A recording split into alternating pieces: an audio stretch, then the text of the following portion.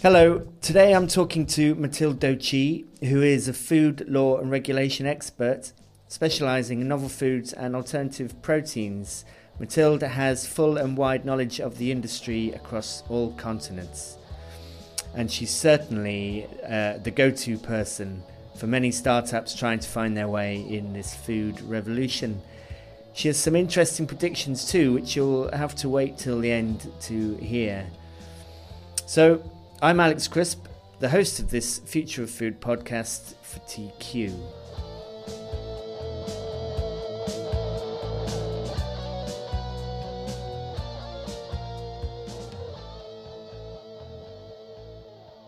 Okay, so welcome to Mathilde Dochi. She is a legal expert in the space of alternative proteins. Welcome, Mathilde. Thanks for having me, Alex. Pleasure to be here today. Good. Could you just introduce yourself a little bit uh, and tell us what it is you do? Okay, sure. So I'm a food law consultant, and I'm specialized in alternative protein regulations. So everything that relates to plant-based proteins, fermentation derived, and then cell-based agriculture or cellular agriculture. And I first started looking at European regulations, so EU, Switzerland, and UK. And then I also decided to teach myself how it was working on the other side of the Atlantic, so the US and Canada. And I also know my way around, for instance, with Singaporean food regulations, Australia and New Zealand, because it's the same system. And also at the moment, I'm deep diving into the Gulf region. And I help my clients, so primarily startups, to navigate the regulatory landscape because they may not be aware that when they draft their communication strategy, many terms like organic, gluten-free, vegan, they are actually regulated or sometimes regulated by third parties, so certification bodies. And you shouldn't use the terms if you don't comply with the requirements that are set in this legislation. Okay, it sounds like a bit of a minefield then. So I suppose because it's such a new industry, it's really important to speak to legal experts. And I suppose you can kind of guarantee that you have everything covered. Yes, like it's very broad. Like when we mention like food law, like most of the time people will only think about labeling, but it's so much more. It's everything that happens way before. So food safety risk, hazard, how to do the management of such risk. Also like consumer protections. How can you make sure as a company that your message is like well understood? And also when you are sourcing ingredients to suppliers, because many companies they are not able to produce like all the ingredients needed for the final product. They have to be sure that the ingredients that they want to use is authorized in the place where they want to sell their product. You have many things that don't are not necessarily allowed in Europe just because a certain company hasn't asked for approval yet, or just because it has been banned. Like for instance, a certain E number in the EU have been banned, but they are still allowed in the US. And what happened is like if you try to import such a product, then high chances that the at the customs, it will just be sent back. And so as a company, you can also face fine because you are not allowed to import products that don't comply with the local legislation. Okay. So were you working in food law before you got into alternative proteins? So I started off working for food supplement consultancy just at the beginning of COVID. I really wanted to move to Asia, to Singapore, but then it never happened because of the pandemics. And I was doing the compliance check for food supplements coming from third countries like the US, Canada, Asian countries, and so on. And then I switched to working for a multinational like ADM, which is a B2B ingredient company. So they supply, for instance, soy protein, emulsifier, like food additives, and so on. and I was working in the plant-based division. So I was helping the plant-based companies like around the world that wanted to use the ingredients and they needed assistance, for instance, for labeling and to make sure that they had like the correct macro biological parameters checked. Mm. And so at that time I was doing only plant-based, but it was 2021. And then, alternative proteins was becoming a little bit bigger. And then I learned about fermentation derived and cell ag, and I wanted to do more. So at some point, I decided to quit and have been working for myself for almost a year. And on the side, I'm also like involved in advocacy through several vegan organizations where I worked on drafting standards to have like a definition that is accepted worldwide. And I'm currently based in Brussels, and I also work for a public affairs consultancy because many companies they do have the power to have regulations that benefit them, but they need to talk to public officials, so stakeholders, all the people that at the in the EU institutions that know that we have to change our food system, but don't necessarily understand like the technology behind, and you just need to have people talking in the same room to one another to make sure that we can move forward. Okay. So are you finding that the public officials are taking it seriously, even though it's not yet acceptable on the whole in Europe? I would say it depends on the nationality of the public officials. Like, I'm not sure if you have seen, but like recently, like Italy engaged in a war against alternative proteins. They want to ban the sale and the production of cultivated meat. Hmm. Even though it's not even allowed in Europe yet, because no companies has filled in a novel food dossier. And you have some countries, like for instance, the Netherlands, that with Austria are the only ones to have a protein strategy in place, that they want to have a solution to move forward the protein diversification, so transition. And I would say that when I talk to public officials, the Dutch are usually the one that are the most eager to help the movement grow. But I'm also not surprised because you have many companies that have pioneered in that field, like for instance Mozambique, that unveiled the very first prototype of cell-based meat, like a burger, 10 years ago. Yeah. And they also have to work around with a limited space for agriculture, and this is why they would like to have this kind of products on the market in the near future. But the way it works in the EU is like you have to have qualified majority. So it's 65% of yes when you ask the European Commission, and has to represent 55% of the European population. So it's tricky because some countries are like, yeah, let's do it, and others are like, no, we are not willing to embrace the change. And they also like their reasoning is like, we don't want to have this kind of futuristic food because we think it's a threat to our traditional foods. And I think it's very low. Like I think it's not even like a good reason, It's because at the end of the day, um, who he's actually eating quote unquote traditional food because everything is made in a through intensive farming and so on. And but food is also a very sensitive topic where people they associate food as their cultural identity. And if you dare to criticize or say that maybe could be better, then it's basically an insult. So especially in countries like France or Italy. Yeah, so you've had the same kind of kickback in France, have you, from officials? Yes, like France actually back in 2021, they enacted a climate law, a climate change law, and cell-based meat is actually banned in the law. But the thing is like it's not even authorized yet.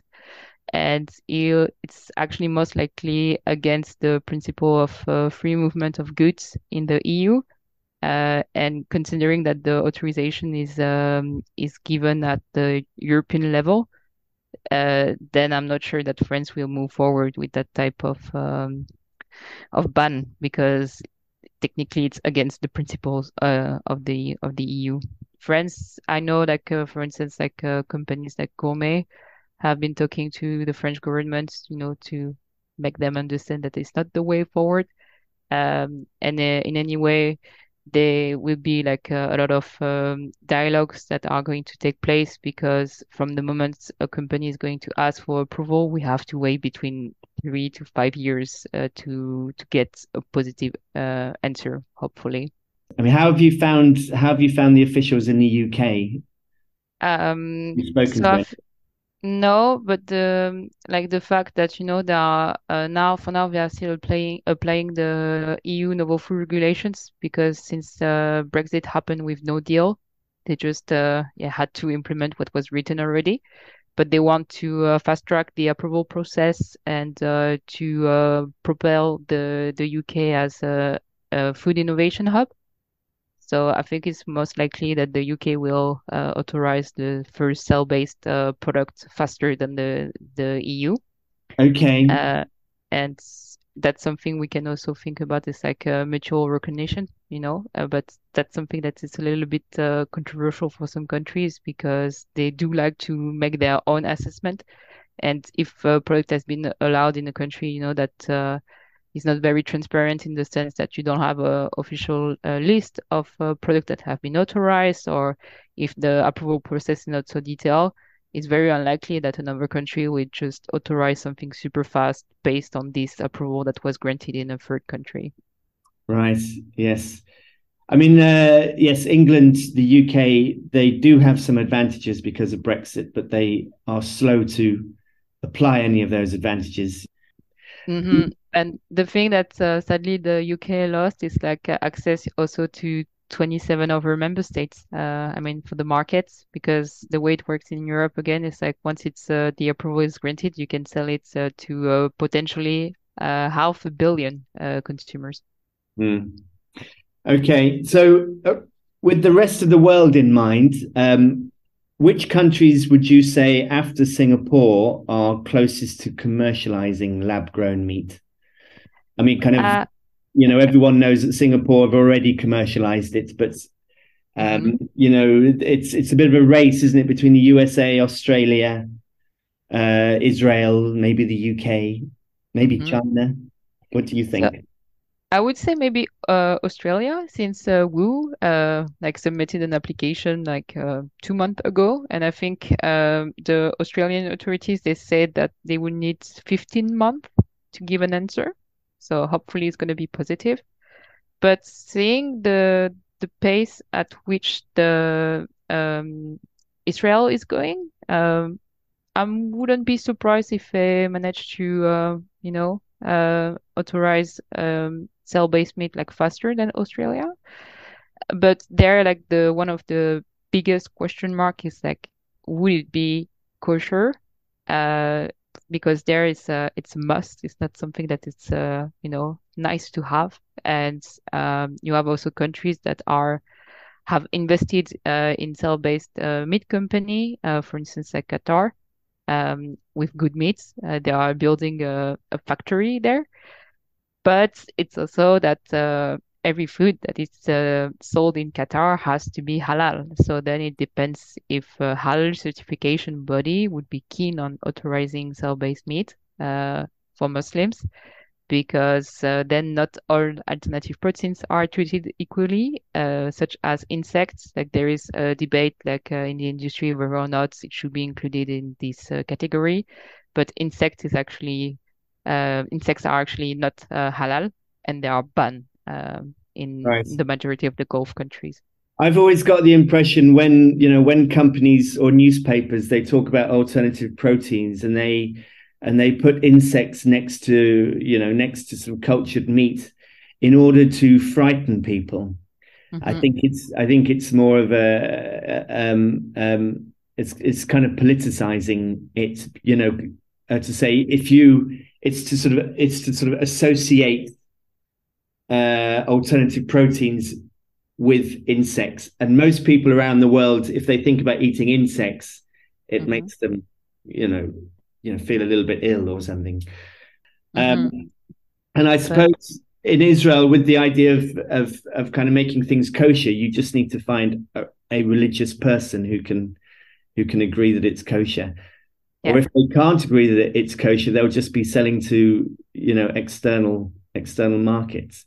Mm, for sure. And but in countries that have strong ties with a specific religion, like for instance Israel with Judaism, and yeah, the Gulf country with Islam. So you do have like certification bodies like that are independent. So usually they are not like state entities. But then you also have like authorities that is higher, like a chief rabbi or a chief imam, Right. and then it will depends which direction this person will go.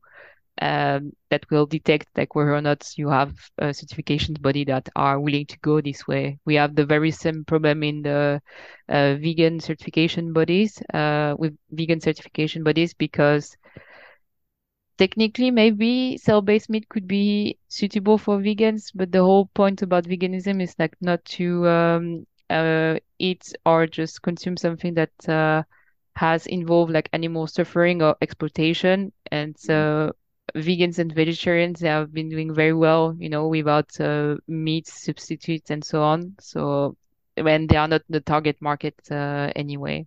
Yes.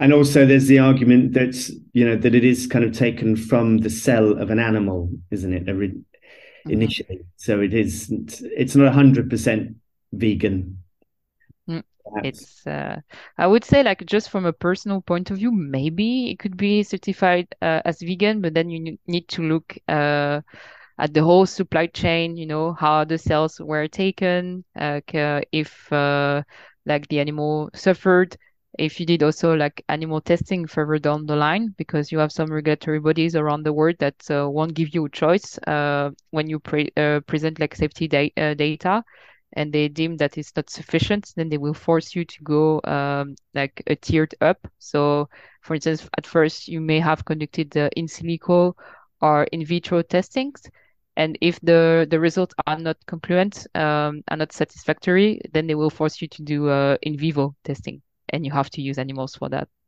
Okay. Okay. What are the sort of laws that you are looking at? So we are looking at novel food regulations. So it's basically a food that has never been eaten before, and in order to be authorized, you need to have regulatory authorities to have a look at the production processes and to make sure that the food is safe. And the amount of data that you have to submit depends on the jurisdiction. Some of them they don't require so much. Some of them is like way more extensive.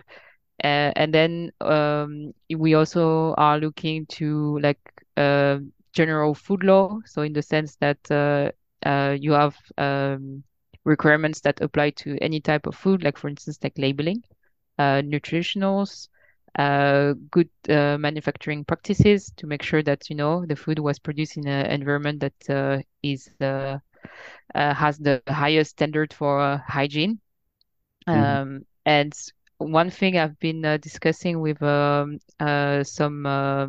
clients recently is everything related to customs and import exports because once these products are going to be authorized and they are manufactured in a certain country, how does it work if you want to sell it abroad?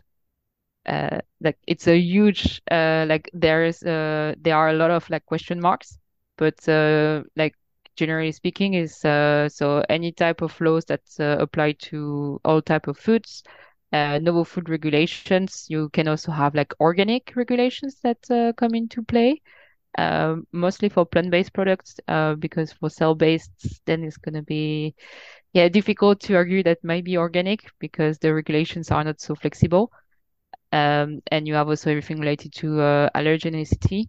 Like the big question mark, it's whether or not a person that is allergic to meat, like meat is not classified as the mandatory allergen that you have to label in the Western world, but in Asia you have a couple of countries like Japan, South Korea that classify, for instance, beef or pork as an allergen.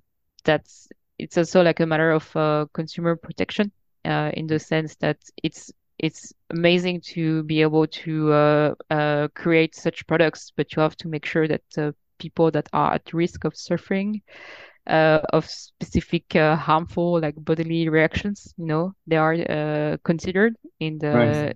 in this process. It's about the labeling. Yeah. Exactly. So why do you think Singapore was able to get there before other countries? Sort of what's different about them legally? So legally and also legally speaking is because the system is like so on point. It's like one country that is taking the decision instead of having to compromise with 27 countries like in Europe. And they have also people that they have enough like civil servants. Like basically when you apply, you have one person dedicated to your dossier. That's not something that is happening in Europe. And it's also relates to the policy aspect in the sense that Singapore is classified as a food insecure country. When COVID hits, they didn't have enough food. So this is what like accelerated the novel food growth there because they are very eager to welcome such sources of food. Um, and yeah, but Singapore at the same time is like it's a small market. It's only 6 million inhabitants, and it's not guaranteed that countries that are part of the ASEAN groupment, like it's like basically a sort of like EU, but like in Asia, you don't have mutual recognition. Like it's not automatic. So you have countries like Singapore that is very well advanced, and now like some other countries like Malaysia or Vietnam, they will also be interested, but they don't specifically have the right people in the regulatory bodies. But they are looking at ways to also create such a system. Okay, I imagine that Singapore have a very pragmatic approach to these kinds of problems. Hmm. Um, Hmm. And um, yeah, yeah. I think it's like you also have less like lobbies like big meat or big dairy in Singapore as well because you don't have so much space. I'm assuming that a lot of dairy and milk products are actually imported. So then it's like less pressure from external group to possibly fight such a movement. But they are definitely on point, and I think their expertise will benefit also like other countries. Mm. And let's see how far they will manage to drive this. Yeah, have you had much experience of the lobby groups who are fighting against cultured meat? The meat groups, Uh, the intensive farmers and that sort of thing. like in Europe, it's like so farmer organizations, they make a point that this type of food would be classified as unnatural, but like legally speaking, you don't have, at least in Europe, a definition of what the natural food is. And they use the cultural arguments that if it hasn't been created up until now, it's because it shouldn't be eaten. So I think the argument is like not very compelling. Um, and they are also like fighting very hard for this because they don't want to lose their subsidies. The subsidies from the EU, most of them they go to meat and dairy producers, and they feel threatened to have new players coming into play. But in reality, like startups, like especially now, it's very difficult for them to scale up. And it's very unlikely that you're going to have like 50-50 in the, I don't know, 5 upcoming years, like 50% cultivated meat and then 50% traditional meat or meat from intensive farming. Mm. And But like I don't really engage so much with them because sometimes their positions are so strong. And what I don't really like is like I like to have like a real debate, and I'm not interested in having a one-sided conversation. If you want to move forward and to learn from one another, you have to be willing to listen to your opponent and not screaming and say this is not even a debate that we should have. It's like that's as a society we need to rethink the way we are producing our food system, and it's in the benefit of everybody to have a conversation to discuss about this. Mm. When I've spoken to representatives from the Good Food Institute, they always tell me that they're working alongside farmers um, in regard to education and that sort of thing, which kind of surprises me because I can't imagine farmers wanting to work alongside a body for the future of cultured meat.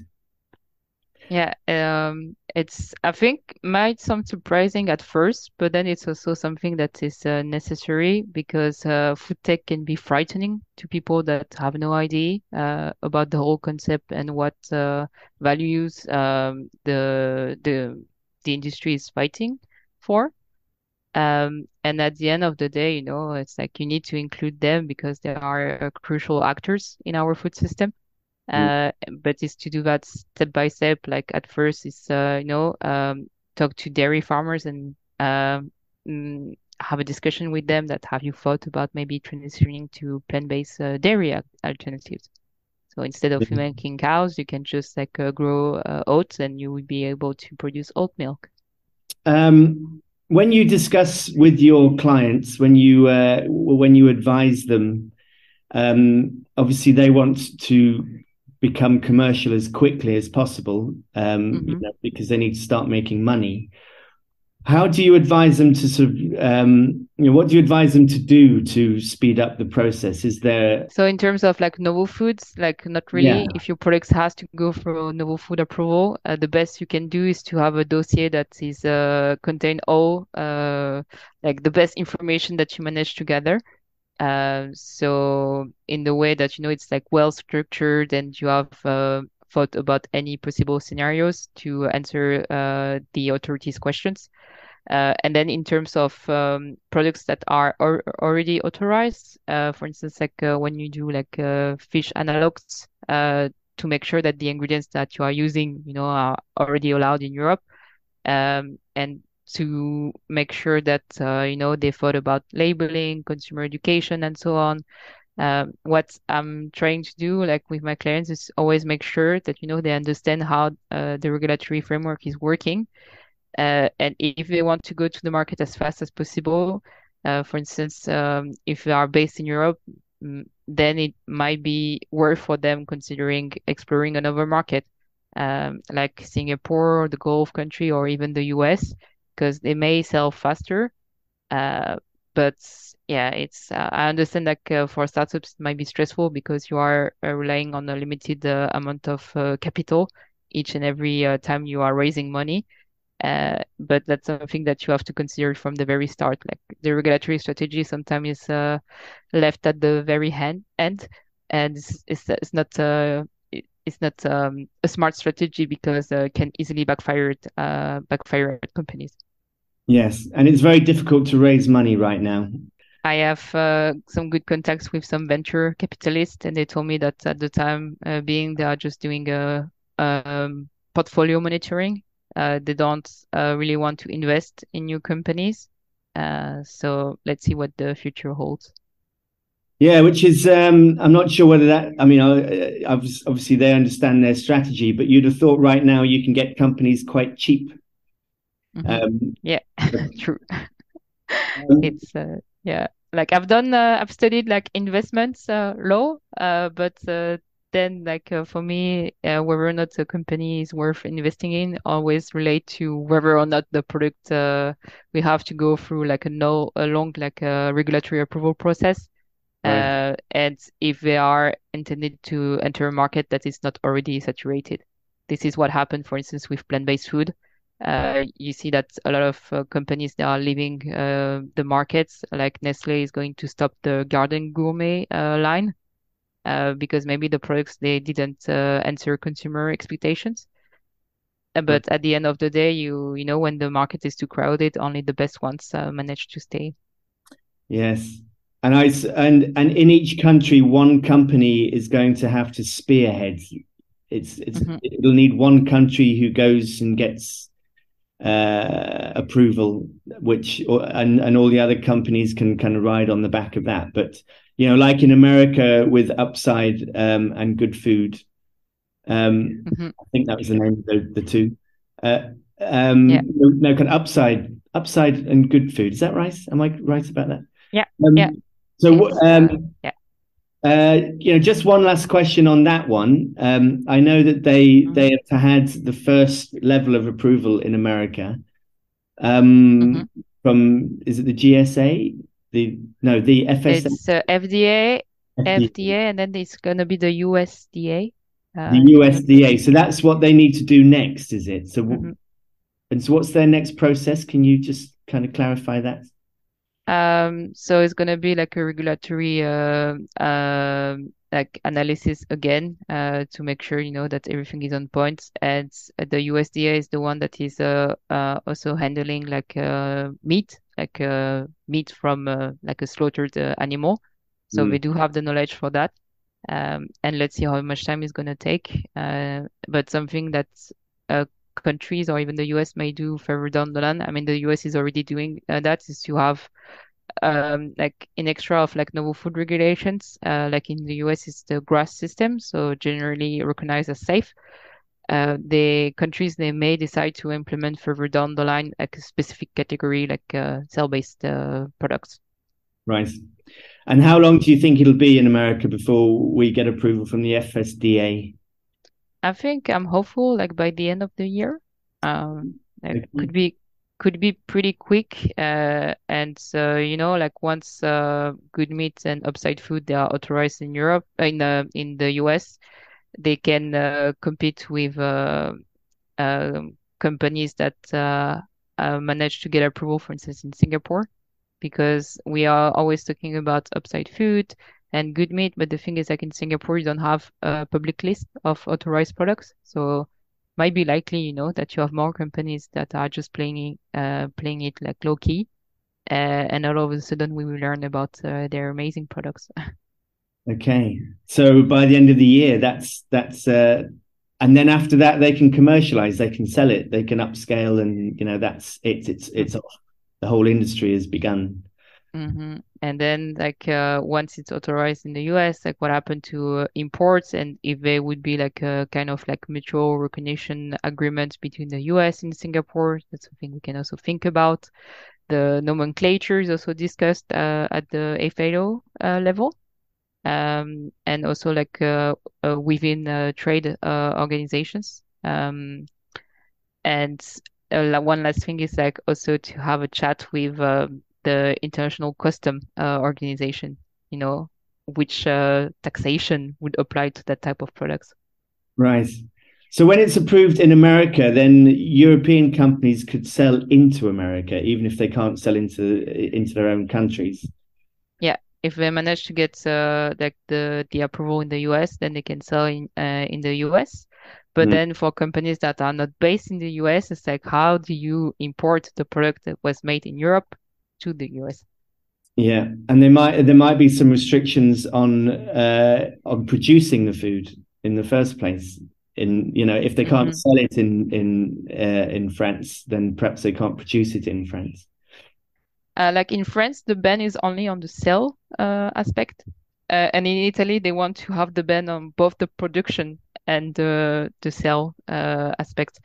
But in Italy, you only have like one cell-based meat company, and it says a lot, you know, about the attitude of the country regarding alternative proteins as a whole. Right. Well, Matilda, I'm going to let you go now. It's been wonderful talking to you. You clearly know your subject very well. It's great to have to speak to someone so knowledgeable. Thanks Um, a lot for having me, and I'm happy to answer any further question from the listeners. well, yes, let's see if we have any. All right, and thank you very much for talking. And perhaps we can get you back on one day. Okay, great.